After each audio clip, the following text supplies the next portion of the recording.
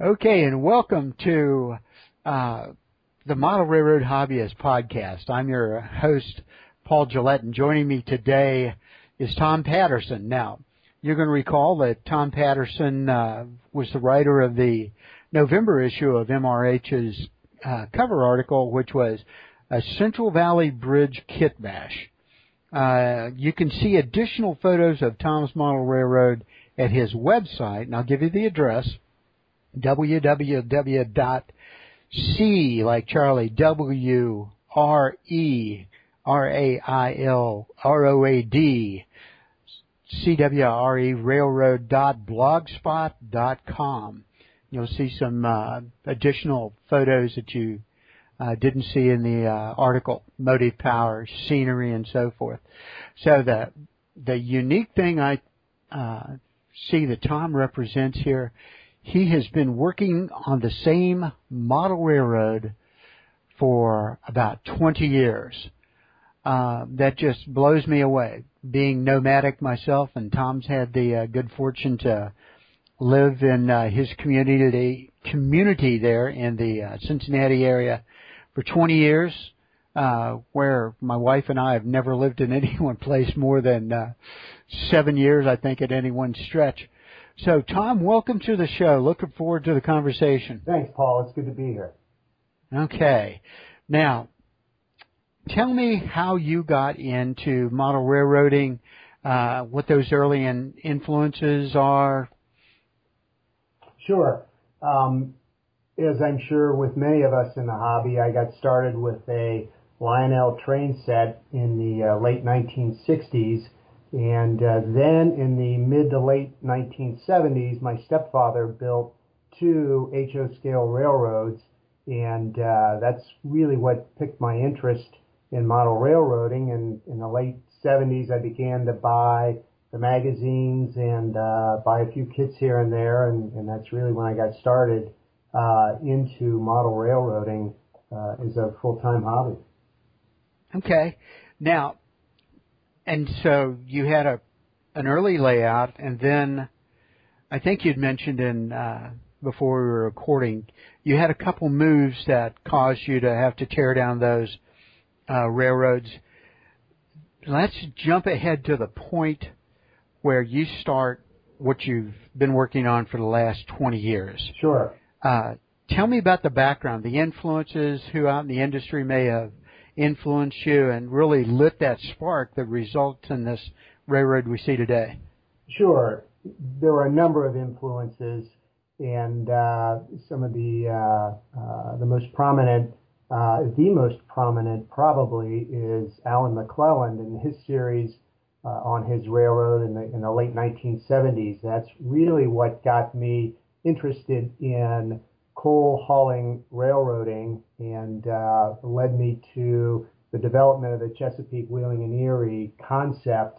At the time, it seemed easier to come up with a freelanced railroad than to actually try to model a prototype, simply because of the availability of product. If you recall back then, there was a very limited number of diesel locomotives on the market, just a really limited amount of rolling stock. And if you wanted to accurately portray any of the prototypes, you were going to be forced to do a lot of kit bashing and scratch building. So that's why I gravitated toward doing a freelance railroad. And it really was the McClelland series that pushed me in the direction of coal railroading. Okay. And who else? Because you'd mentioned a couple other of the industry icons that impacted what you did and how you did it. There were a couple others. Eric Bruman and his Utah belt had a big influence on the paint scheme for the railroad. He had some articles in the late 70s on his Utah belt, and I really, really liked the way those diesels looked. So I developed a paint scheme that looked very much like his, and lettered a couple of diesels in Railroad Roman with the Central Belt logo on the side.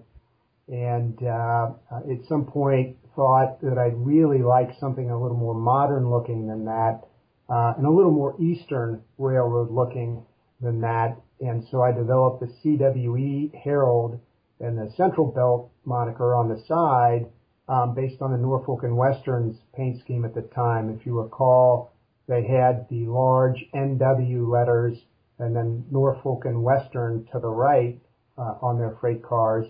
And even the cabooses on the layout, the bright red color with the road numbers on the cupolas, that is a direct copy from the Norfolk and Western at the time. Okay. All right. Now, in the home where you are now, just give us a description of the train room, so we have a size context here in our minds. Sure. The room is in the basement, and it's a little more than half of the basement that we have in this home, and it's shaped in an L, and there's a 26 by 16 foot area approximately, and then off to one side is a 9 by 10 foot area, and it's a moderate size, and it's provided me with plenty to do over the years. And the concept for the section of railroad that I'm modeling is that it represents an area that goes roughly from Thomas, West Virginia, east to Petersburg, West Virginia. And it's a small portion of a line that actually runs from Erie, Pennsylvania, down to the west of Pittsburgh and into West Virginia, and then on to the Chesapeake Bay and the Hampton Roads area. Okay.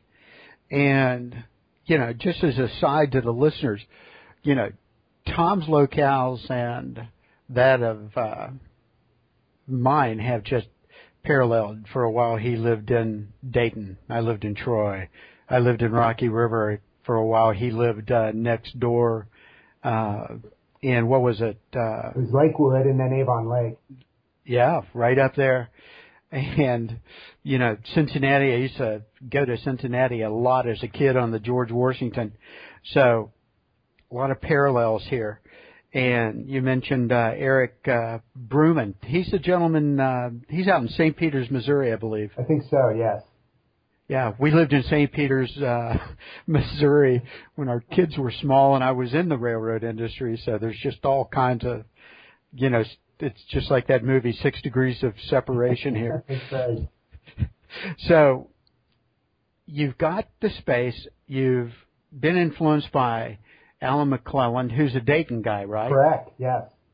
And the gentleman out in St. Peters, so you've got this concept. You're going to have a coal hauling route coming down through the heart there. Now, did you tell me about how you designed it? Are you one of those guys who designs it start to finish down to every detail, or do you get so far and then go, all right, time to start building? Well, it's a combination of both, I guess. When we moved into this house about 20 years ago, I had a section that I'd saved from a previous layout, and this section was a large yard, and I wanted to reuse it.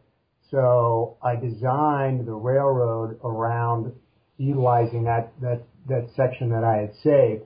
If I had it to do all over again, I probably wouldn't go that route because it may have limited me in what I could accomplish in that room, but nevertheless, that's what we have. And I drew up the plan for the layout, incorporating that yard, and got almost all the way around to the end of the room before I ran out of interest and decided I needed to start building and began construction. So because of that, I did end up making a few changes as I went along, and some other changes in terms of the track work at different places as well. Okay. Now, I know when I, started building even just display tables in the basement in the St. Louis area just to hold the rolling stock, because I belonged to a club at the time. I mean, my carpentry skills were non-existent. Did you, when you took off on building this second layout, had you acquired carpentry skills and tools? Did you know your way around a hammer? Well, I did. I've actually got 2 degrees. One is from the University of Cincinnati, and the other is from the School of Hard Knocks. Okay. When I was participating in some classes at the School of Hard Knocks, I worked construction, primarily residential construction, and I also worked as a painter for a period of time, so I had a reasonably good idea of how to frame things up and various construction techniques. Okay, and same here. It was my exposure in building products and stuff when I was with Alcoa and working with contractors that allowed me to observe how to do it right and how to buy tools. And so, yeah, that's otherwise, you end up with a disaster. Now, so how'd you build? What construction techniques do we have? Do we have dominoes here? Do we have L-girder? What'd you use?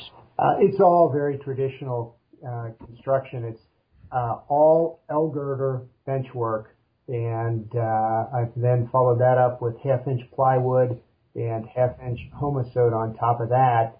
And the L-girder was a concept that I'd seen my stepfather use when he constructed his layouts many years ago. And at the time I got started, it appeared to be what most people were doing, and it was very easy to do. It was very quick, and it's just worked out very well, and I've been very pleased with how it's turned out. Okay. Now, I know in the article it mentioned that you've done hand-laid track and built most of your turnouts. What drove you down that pathway versus buying flex track or ready-made turnouts? Well, there are some very, very beautiful products on the market these days that folks can use. But back when I started my first layout in the mid-'80s, I was using Central Valley tie strips and Code 83 rail for the main line. I was using Walters Code 83 turnouts for the main line, and then some other commercial turnouts for some of the sidings and spurs. And couldn't figure out a way to paint the ties and the rail to make it look really good.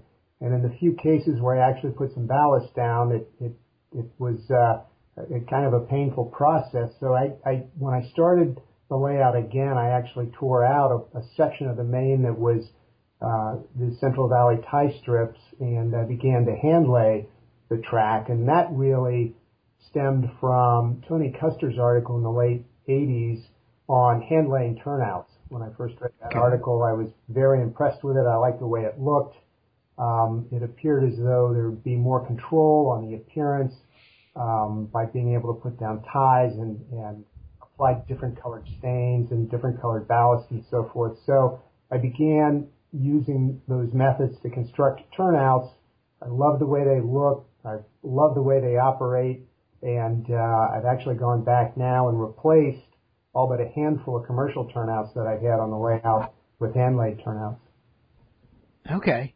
And, all right, you were doing this during the time before people like Fast Tracks came out with all the jigs and the fixtures and the tooling, like for filing points and soldering. So, I mean, that's pretty impressive. Oh, it was Stone Age construction. It was small files with duct tape for handles and using an old anvil to try to hold small rail. It was a bit of a challenge. If I had to do all over again today, I'm torn as to whether I'd go with the beautiful commercial products that are available or whether I'd go back and use some Fast Tracks jigs and hand lay everything again. Okay. Now you've got, is it Code 83 all the way, or do you go step down to Code 70 and Code 55? The main line is all Code 83, and all of the sidings and spurs are Code 70.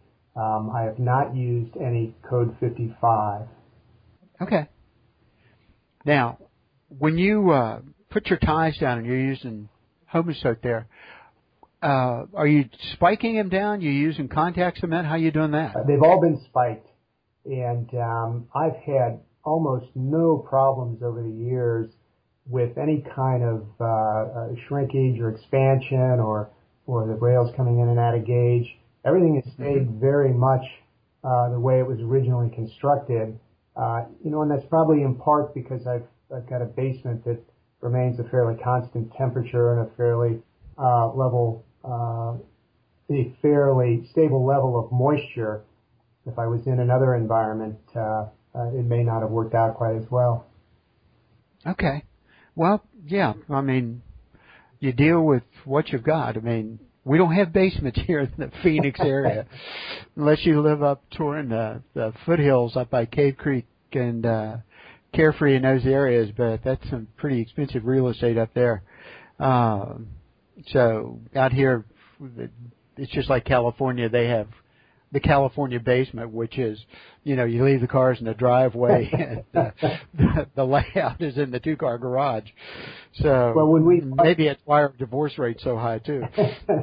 When we bought this house back in the early 90s, my wife absolutely did not want the place, but the basement was just perfect.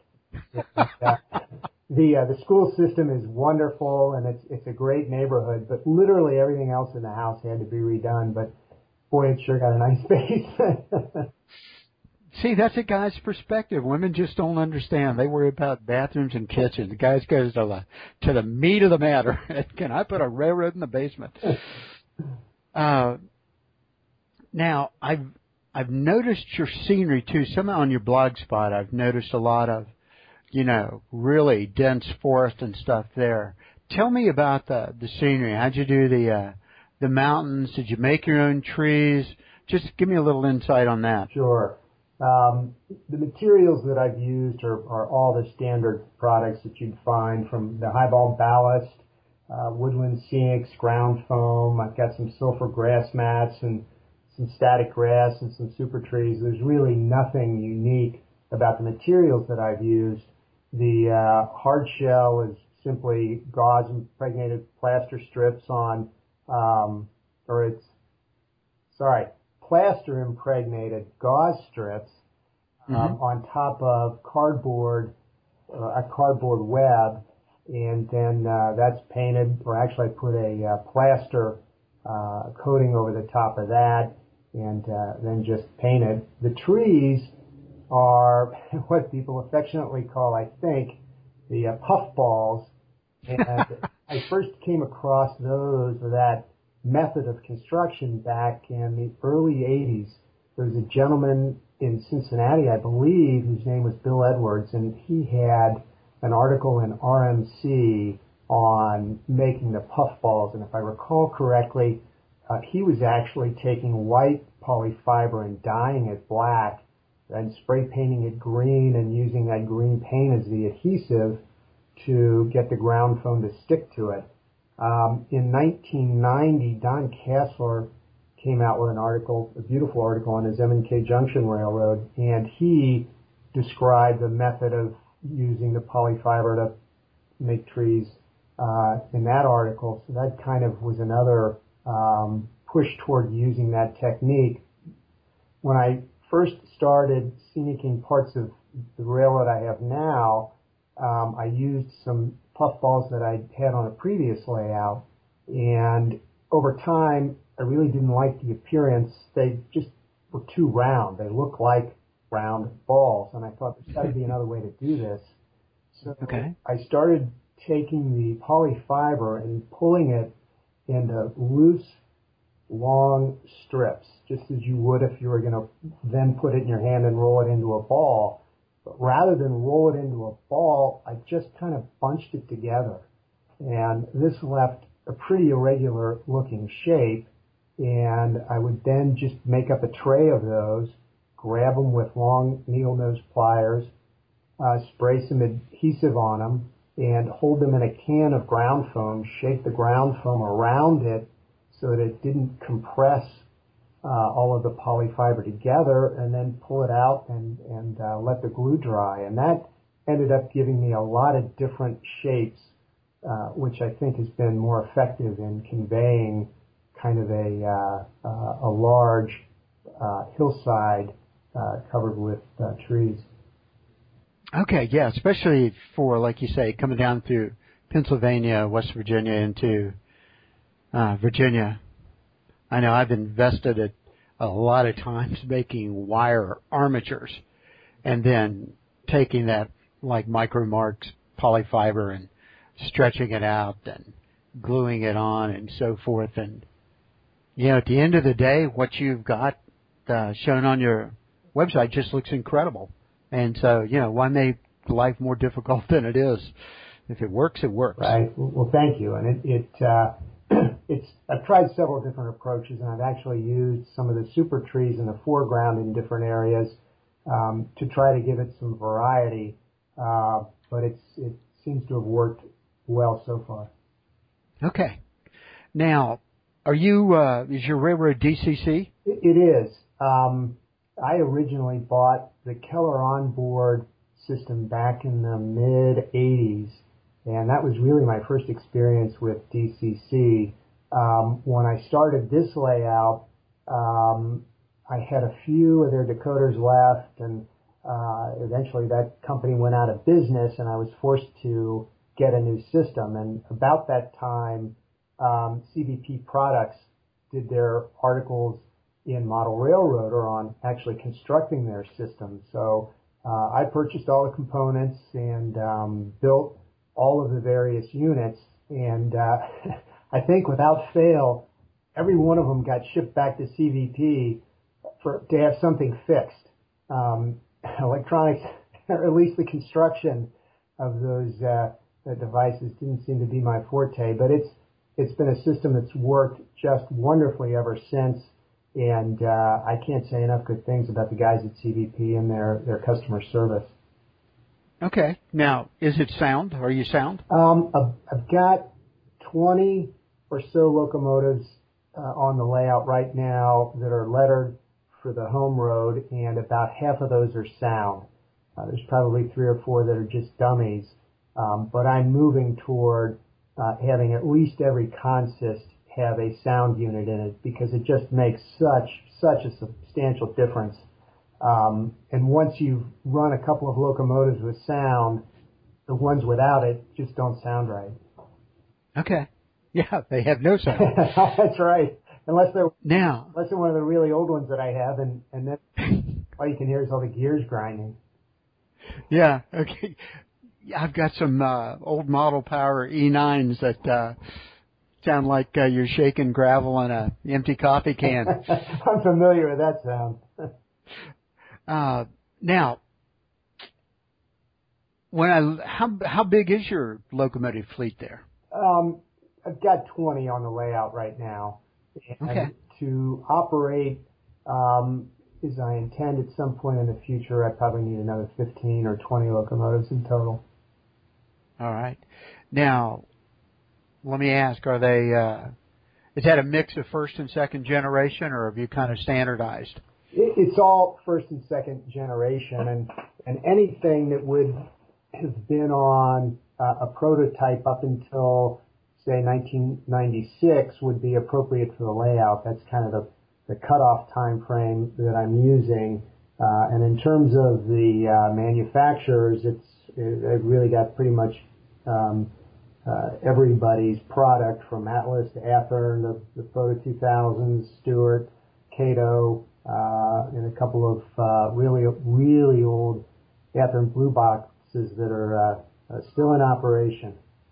No kidding. Okay. Well, that I was going to ask you, are any of your locomotives still from like your original 1970 set? Sounds like maybe. Yeah, I've actually got an SW1200 that has been repainted, repowered, regeared. It's now permanently coupled to another SW1200 that's got a Soundtrax 567 decoder in it. So there are actually a couple that are left from a long time ago. Yeah, I've still got the very first set of Alco PB that I bought back in 1972, Athearn blue boxes. But like you, I've repowered them and redetailed them. But you know, the new stuff still runs so much better. And of course, the current draw and stuff's a lot better on the new stuff. So they're now scenery units. Okay, and I can tell by the photos that you go in, you do a super detailed job. I see windshield wipers on locomotives and stuff like that. Yes, that's something that I started many years ago, and the goal was to make them look as realistic as possible. And in the early 80s, that meant a significant amount of kit bashing and additional detailing that was required. And as you said a few minutes ago, the products that are on the market today are just phenomenal in terms of the detail and everything that's applied to them. But for a long period of time, there was a lot of additional detail that I had to add in order to get the appearance that I wanted. But fortunately today, with the products that are on the market, it saves us quite a bit of time. Oh yeah, it does. It does. How do you do your weathering? What process do you like? Originally, I used airbrush weathering almost exclusively, and that's really developed over the years. And I'd start with the base color and then decal the locomotives, and would come back with a very light coat of the base color over the lettering to help fade it just a bit, and then would add some grime to it, do the old trick of spraying across the top of the locomotives with grime to make it appear as though the tops were lighter as a result of direct sunlight. And more recently, I've gone a little bit further, and I'm beginning to add some washes of acrylics in various colors to help bring out details. And the acrylic washes are just really effective in helping to make the details pop on just about anything. So over time, it's the weathering techniques have changed a bit, and I've tried to adapt. Okay. Now, so if you're a coal hauler and you're up through the 90s, so do you have a mix like do you have any manifest freights, or is everything pretty much coal movements on your railroad? Well, the layout can accommodate about 70 to 75 hoppers at online locations, including some tipples, a prep plant, and some branch line staging.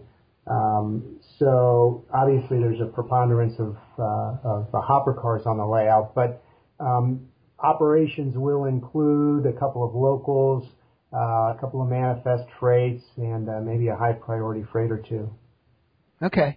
So you mentioned early 90s, so that means that you probably have some like coal porters, that type of high capacity, rapid load unload coal gons on there too? Actually, I may have misspoken. The cutoff date is 1976.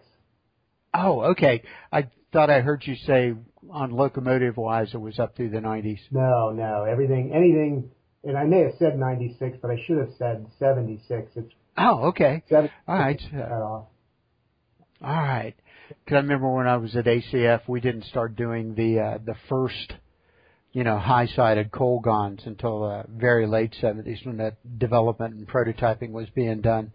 Okay, so you're probably traditional 3 and 4 bay 70, 100-ton, just traditional coal hoppers. Exactly. There's still a few 55-ton 2 bays.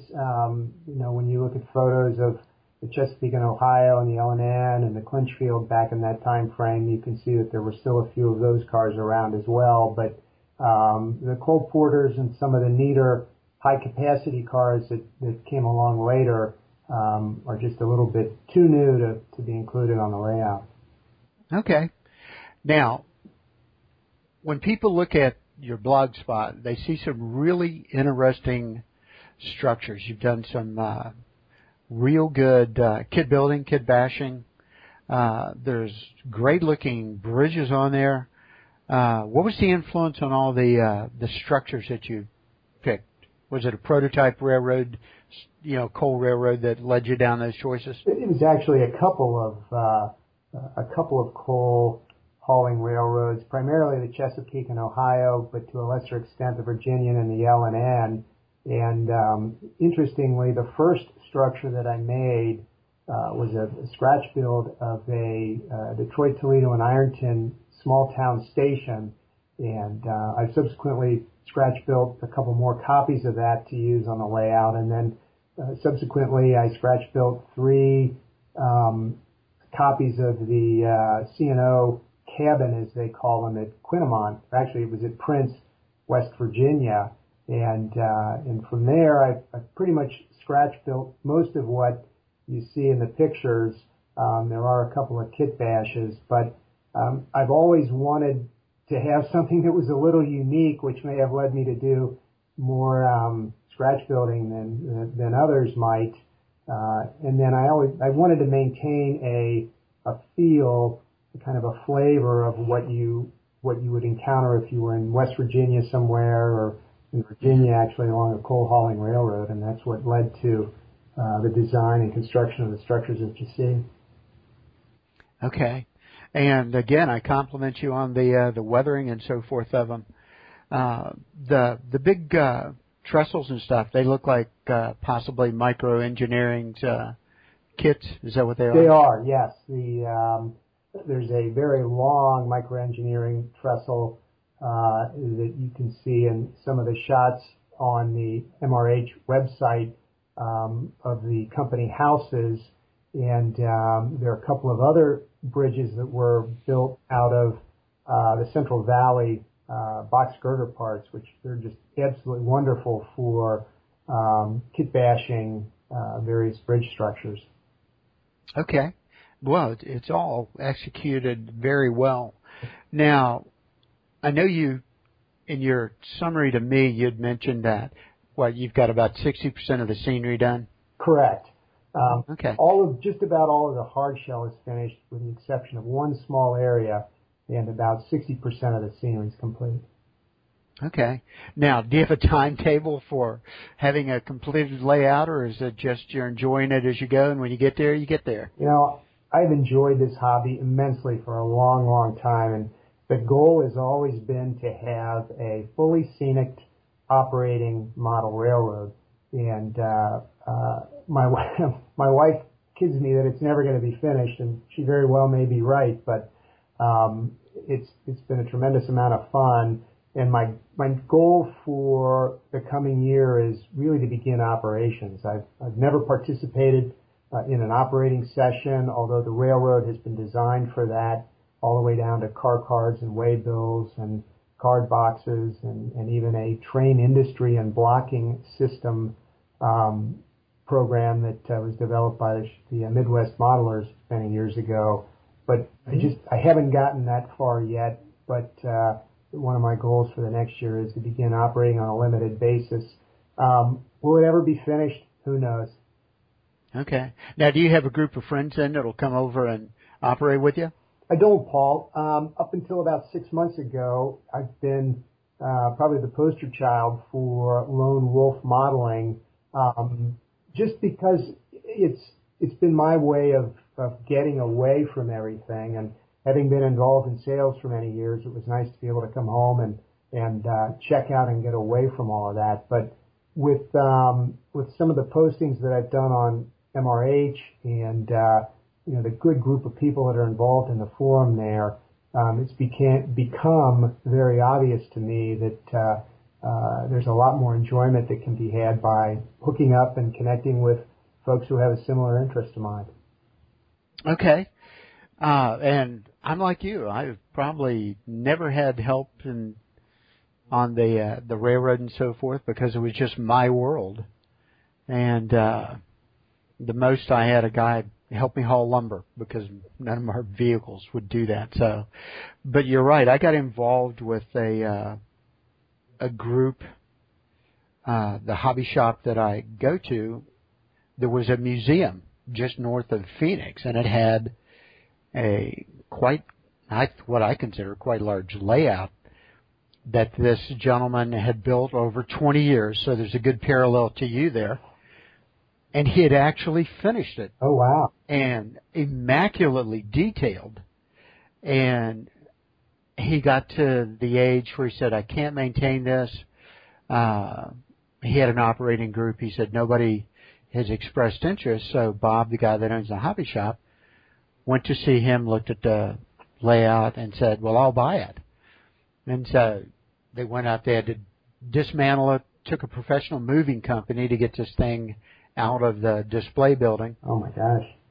And fortunately, Bob's, where his hobby shop is one of those, prefabricated concrete commercial buildings with huge garage doors in the back. And so there's been 6 of us working every Friday night reconstructing this model railroad. And I mean, you would cram it into an oversized 3-car garage. I mean, the railroad is probably 25 by 50 or 60, and there's a big center peninsula. Oh my gosh. It's all hand-laid Code 70 track, DCC, hand-built, in-place switches, and it's hard shell. Like where now you use hydrocal, this thing is hard shell. But we can see enough of this thing as we've been, getting the track realigned. I've been building the pony walls so that we can put up, protective glass and stuff so nobody can just reach in and grab it and stuff. But I go, wow, this is what a complete layout looks like. And then the guy gave Bob all the photos of the 20-year progress. And so when I read about your 20-year endeavor there, I thought, boy, this is a parallel. I need to talk to Tom. So this is cool. I know that my railroad will not be complete. I don't care that it is, but I like to get portions of it done to where I can take photographs and shoot movies of it. So that to me is a major victory. Well, Tom, what you've done is just very, very impressive. What do you got planned for the future? Like you say, just keep working on it and get into operations? Yes, that's pretty much the plan for now. Where this all ends up someday, who knows? I have started collecting some CNO steam era equipment, and I've got an interest clearly in that period and in that railroad. And at some point, maybe I head in a completely different direction. It seems as though there have been a number of people in this hobby that have built very large layouts over time, and then at some point completely tore them apart and started over. So I don't know. That may happen here too at some point. But for now, it's a lot of fun to work on the layout. It's a great place to go to get away from everything else. And in the last 6 months or so, it's become something that is a lot of fun to share with other people. So I think I'll continue to do a lot more of that over time. Okay. Well, Tom, I appreciate your sharing this story with us today. I've enjoyed it. I know our listeners will. Do you have any other articles coming up? I've written 2 more articles, and I believe they may be published at some time during the coming year. One is on construction of a diesel fuel tank, and then the other is on the construction of a out-of-service train order signal. But that's it for right now. Okay. Well, I'll look forward to those. Yeah. Well, I want our listeners to stay tuned. There will be further podcasts coming on iTunes for Model Railroad Hobbyist Magazine, and we've enjoyed being with you today. Thank you, Paul. I appreciate the time.